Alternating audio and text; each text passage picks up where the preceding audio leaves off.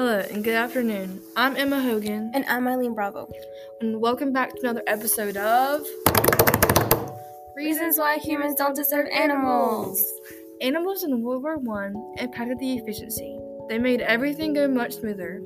Animals like horses were used for fighting before 1914, until cavalries came to the realization that soldiers on horseback were not winning the war, so they were used for transportation instead. Dogs were introduced into war to stand by soldiers and guards and giving them warning sounds like barks or howling. Today we're going to explain the amazing roles that all different types of animals in World War I did. Starting off, we have horses. Horses, along with mules, elephants, camels, and donkeys, were used for carrying lots of different heavy material like ammunition and dead bodies. What if an elephant died? Who'd carry them? Well, assuming that when they would die, the soldiers did not have the facilities to carry or nor bury them on the battlefield, so they did their best to move them out of the way and let them be decomposed into the soil. All of these animals had a special part in helping with lifting heavy loads. They were all used around the world and are still used today for farming. But elephants were commonly used to clear brush and make a path for the soldiers to walk on. Next, of course, we have dogs. And are any of us actually surprised by this one? Dogs were used in France. They were using them for different reasons depending on their training. Some were trained to sniff out wounded or dead soldiers, and some dogs carried medicine and bandages to camps and bases for the soldiers. Imagine getting your leg blown off and then having a cute dog bring you bandages. I'm telling you, if I want to lose a leg, that's the way I want to lose it. Now, once again, we aren't really surprised by this one. Government spy birds, aka pigeons. 100,000 pigeons were used in France. They were commonly used in World War I as messenger birds. They carried important telegrams under their wings to an assigned recipient safely and effectively, and they always flew back home when they were released. To increase that probability, troops made sure that the pigeons' nests were in the places they needed to send messages often. Imagine sending love letters via pigeon. What if the bird sent the letter to the wrong side chick? Get it? Side chick? Emphasis on chick? Ha, very funny, but that was a very bad joke. Also, a shocking yet kind of understandable animal used in World War I was a baboon. This baboon had incredible hearing and eyesight. Now, isn't that fascinating? This baboon would warn soldiers by screaming and jumping around when there was danger on its way. This animal was a South African soldier. As you can tell, animals played a huge role in fighting in the war. Alright, so that's it for today's episode. Don't forget to come back next week to hear about the most dangerously cute animals on the planet. Thank you so much for listening, and we'll see you next time. Bye!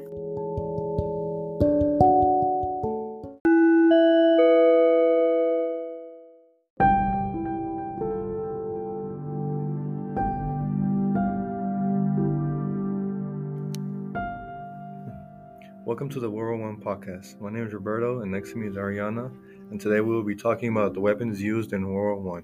More importantly, how they impacted warfare and the war in general. Today we will be talking about 5 different weapons, some of which were brand new inventions and caused massive havoc. The first weapon we will be talking about will be U-boats, and Ariana will tell us more about U-boats. The U-boats invented by Germans were around 200 feet long and could carry 35 men and had 12 torpedoes. The U-boats were especially popular in World War I, and it gave Germany an edge. The U-boats were hard to locate, and it was difficult to attack them when found. They were used to make holes in the ships, and this method was effective to prevent the supplies from reaching their destination, especially if the ships carried weapons. At the time, Germany had unrestricted submarine warfare policy, meaning that they would attack any ship around the waters of Britain. German U-boats decided to attack the Lusitania on May 7, 1950, which was a British ship passenger line. That attack against the HMS Lusitania killed nearly 1,200 men, women, and children. This included the 128 Americans on the ship. This event impacted World War I tremendously on the U.S., and the U.S. later used this event to get involved in the Great War. The machine gun was another weapon used in World War I. The first machine gun was created at least 30 years before World War I in 1884 by Hiram Maxim. Machine guns allowed soldiers to rapidly shoot at the enemy at the rate of 400 to 600 bullets in a minute. The early form of the machine guns required at least 3 to 5 people to operate since it was heavy. Machine guns will eventually be added to other types of vehicles such as submarines, airplanes, and tanks. the machine gun helped increase the casualties in World War I. The machine gun was a pretty important deal because this would cause nations to create even more weapons with the purpose to kill as many enemies as possible. It was soon seen as whoever had the bigger gun would win. From a very fast and reliable weapon, we switched to something slower and less reliable but still dangerous. Tanks were actually invented during the middle of World War I. In the first battle in which they used, 31 out of 49 tanks that were deployed were able to cross German lines. The tanks used during World War I were slow and were still vulnerable to machine guns and direct hits from artillery rounds. The tanks also suffered from inexperienced crews, and its newness made it hard to incorporate with other infantry. Although tanks impacted the wars that would follow on, the impact of tanks in World War I isn't great. The limited capabilities and less reliability prevent the tanks from becoming a major impact in World War I. The next weapon, however, caused havoc within the battlefield in World War I. Mustard gas was first introduced in 1917 by the Germans. Before the Germans had invented mustard gas, tear gas was most commonly used during World War I. Mustard gas was a mustard color and had the smell similar to garlic. Once the chemical comes in contact with your skin, it burns the skin and will cause blisters to ooze with yellow fluid, and it's symptomless, but when the skin starts to irritate, it's too late to treat it. The mortality rate was 2 to 3%, and the people who survived the gas were thought to have a high risk of cancer in the future. The impact of mustard gas was that they saw the true horrors of chemical warfare. Soon, many countries would agree that chemical warfare should not be used. We've went from underwater to land with different weapons, and now it's time to go in the air with World War I airplanes. The first successful flight was in 1903, almost 15 years before World War I. However, the airplanes that were used in World War I were much more advanced, even though a short amount of time. The biggest flaw in earlier airplane usage was inexperience. Most soldiers would get a few hours of training before going off on a mission. This was because the demand for pilots was exponentially increasing. At the start of World War I, airplanes were used for reconnaissance because of the trench warfare. The planes would fly over and gather information from beyond the enemy lines. The planes would take pictures of enemy positions. However, this was a quite dangerous job because you had to fly straight and steady. This would make you an easy target. Airplanes would soon carry weapons on them and create a new style of fighting, dogfighting. Thank you for listening to our podcast about the weapons in World War I. We enjoyed talking to you guys about the different weapons that were used during World War I and the effects that those weapons had. We hope that you had enjoyed today's topic on the weapons in World War I, and stay tuned for our next podcast.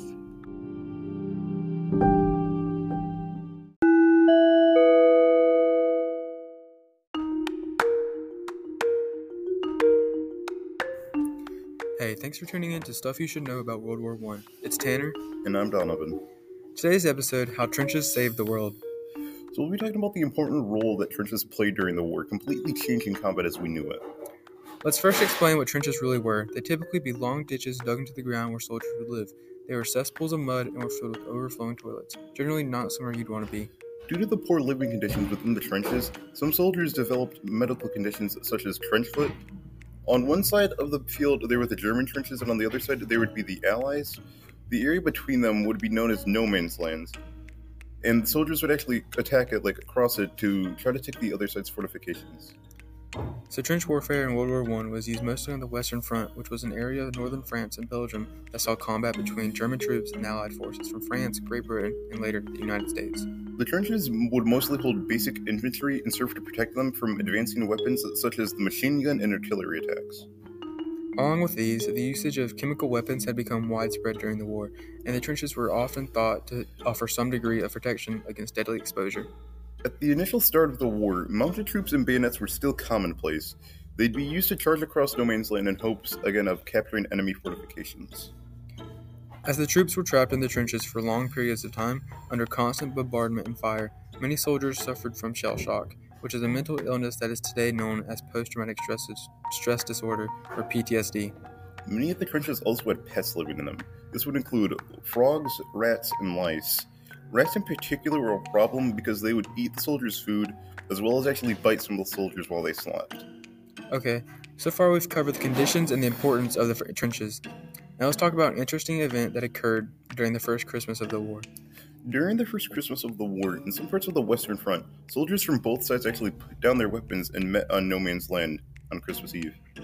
They sang carols like Silent Night, and men from both sides gave gifts to each other. The Germans gave sausages to the British, and the British gave the Germans chocolates. On Christmas Day, it said that a British soldier kicked a football or soccer ball out of his trench into no man's land, and the Germans would later go on to play a game. It was reported that Germany won the match 3-2. Now, the British High Command didn't agree with the truce. They even suggested that the Germans were planning to launch an attack, but they were ignored and no guns were fired during the holidays. This truce would last until New Year's in some parts of the Western Front, but it wasn't long until both sides had to return to their duties in the trenches.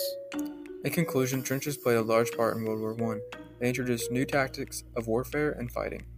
They also kept soldiers protected from hazardous gases and weapons even though they weren't the cleanest areas. Thank you for tuning into our podcast. Bye.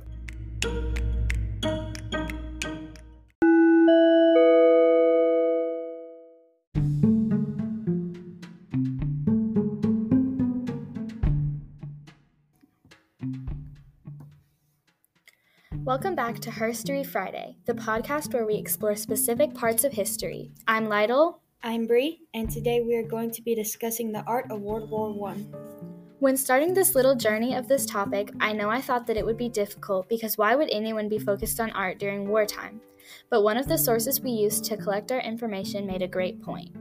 War affects every aspect of society, and while art may not be a huge part of society, it was still impacted by the war. So there are two ways to look at this next point. How did the war affect the art, and how did the art affect the war? One way the war affected the art was how the artists would depict the mass destruction that was caused by the war. However, there is also another side to that question. There was something called the Dada movement, which focused on the effect of human emotion, logic, and reason being the main cause of the war. The Dada movement was a movement that began in Switzerland. It said that the war was caused by valuing, essentially, the brain over the heart. This greatly affected art types such as poetry, painting, and music. This movement came directly from the conceptual art movement. The war created a very sad coat to all the artwork that was being created.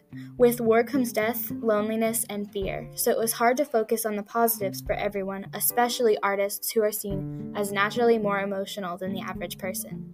The Dada movement focused much less on the aesthetic of the art, and instead reflected the true depictions of the war and the twisted honesty of the war. The two most commonly used forms in the Dada movement were Impressionism and Postmodernism. Impressionism is a style or movement in painting originating in France in the 1960s, characterized by a concern with depicting the visual impression of the moment, especially in terms of the shifting effect of light and color.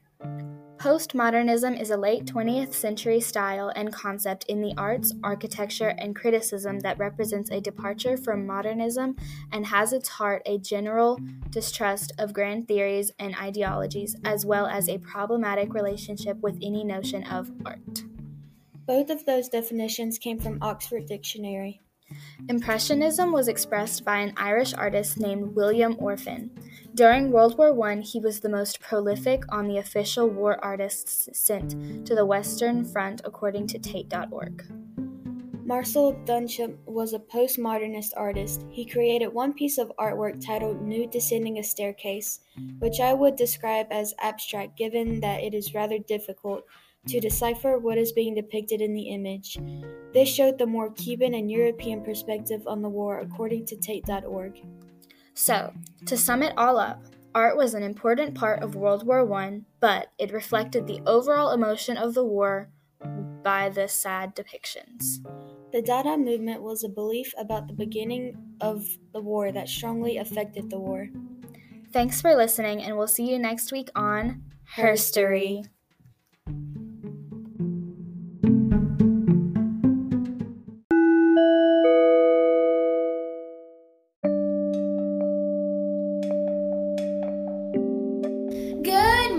It is Emma Moss-Heller and Crystal Lampierre here on September 16th, 1916. If you have never tuned in here before, we are the Tea Party radio station where we've been spilling all the tea since it happened in Boston. Every day we talk about the latest news, trends, and gossip. So right before the break, we were discussing our opinions on wool being used to make boots rather than... Crystal, sorry for the interruption, but I was just reading the paper and something caught my attention. Take a look.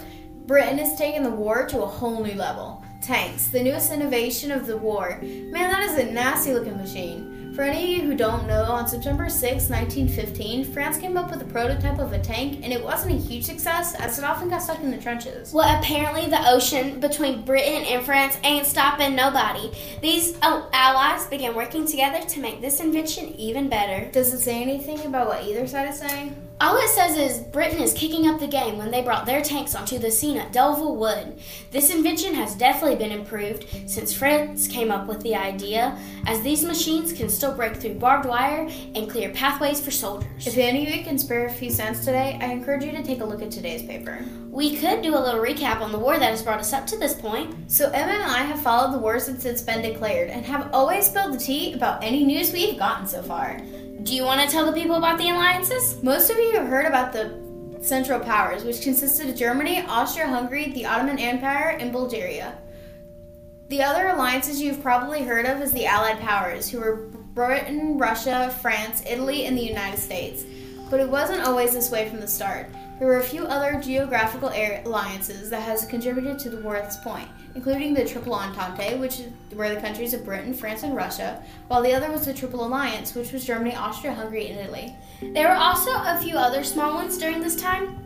One of them was the Three Emperors League. This alliance was made up of Bismarck, Austria-Hungary, and Russia. Russia had another alliance with Germany during this time that neither Bismarck nor Russia knew about. In the end, Bismarck, Russia, Austria-Hungary, and Germany had all agreed to support each other in wartime. Before the war, Germany was scared that its surrounding countries, particularly France, would try to destroy them because of the quarrel they had with France over Alsace-Lorraine, which resulted in the alliances mentioned. Dang, and I thought our crew was keeping secrets. After these secret alliances were made, they were put into action after it all started going down on June 28, 1914, when Archduke Franz Ferdinand was assassinated.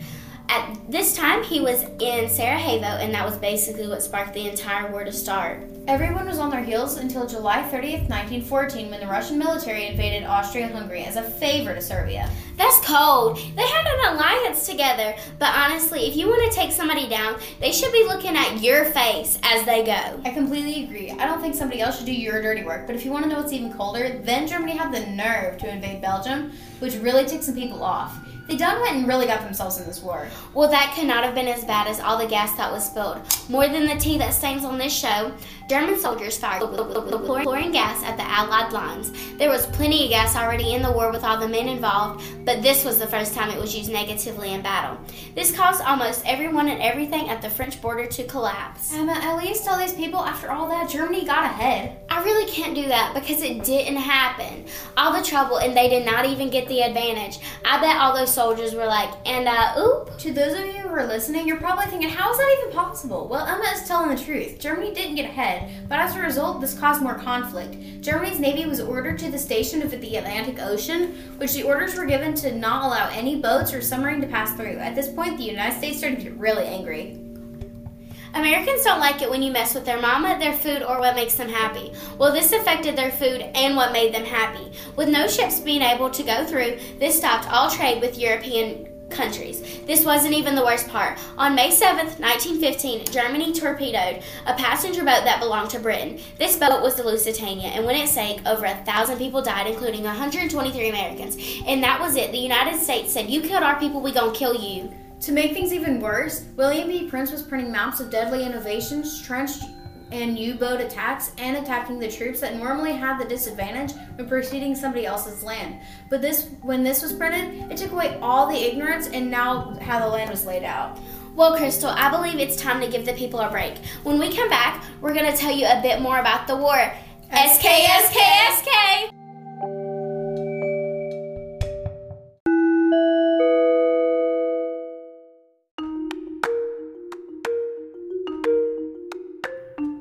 If only somehow the nobility which in us had been turned toward destruction could be used in them for creation, if the courage which we had dedicated to war could be employed by them on behalf of peace, then the future might indeed see the redemption of man instead of his further descent into chaos. Vera Brittain, English Voluntary Aid Nurse, 1933. Welcome to History Unlimited. Today's discussion will be centered around the Great War. For soldiers, the fighting rarely ever stopped at the battlefield. Conditions on the field, especially in the trenches, were horrific. Disease spread easily and efficiently among those fighting. Wounds were routinely became infected because of poor sanitation. However, World War I was a revolutionary time for all kinds of medical practices. Today, we have a very special guest here to teach us exactly how revolutionary these new medical practices were. So, what was your experience on the battlefield? As a nursing sister, I was responsible for overseeing the wards and looking after patients in their care. We would carry out orders from medical staff, administer medicines, and dress wounds. We were also tasked with supervising meals, preparation of treatments. Nurses worked from sunup to sundown and barely got any sleep. However, this did not bother many of us. The conditions were cold and sometimes rainy, but we were content with just helping the soldiers. Wow. What do you think about the war as a whole? What role do you think medicine played for you, both the Axis and the Allies? Our first goal was to establish hospitals near military bases. They were mobilized and staffed with support from the Red Cross. Some were assigned to support British Army because near the beginning, Americans weren't part of the war. I believe medicine played a massive role for both sides. There were just a few injuries that couldn't be cured using our techniques such as chest or head wounds, so that meant that people could go back and fight after rehabilitation. So how did all these innovations change the world at large? Well, we discovered many new ways of treating the injured. Our doctors discovered new methods to treat burns, tissue damage, and contagious diseases. We perfected blood transfusion through the use of blood typing and even creating a few blood banks. X-rays were also used on the battlefield to locate bullets and diagnose facial injuries. Countries were able to improve their hospitals and medicine corps. That's incredibly remarkable. It seems, even though people were killing each other more efficiently than ever, there was still a sense of humanity on the battlefield. Would you like to add any closing remarks on your experience? Overall, nursing in the war wasn't easy and it wasn't fun. We slept very little and worked from dusk to dawn, but I wouldn't trade that experience for anything. I feel that the medical innovations that were discovered during my time made a huge impact on medicine in the years to come. It's incredibly important to remember humanitarian work during times of war. Both sides suffered tremendous losses. Families lost their fathers, their brothers, their sons. Just because we have the power to destroy others does not mean that we should. If anything, the power of nations should be gauged by their ability to show love and compassion even in places such as the battlefield.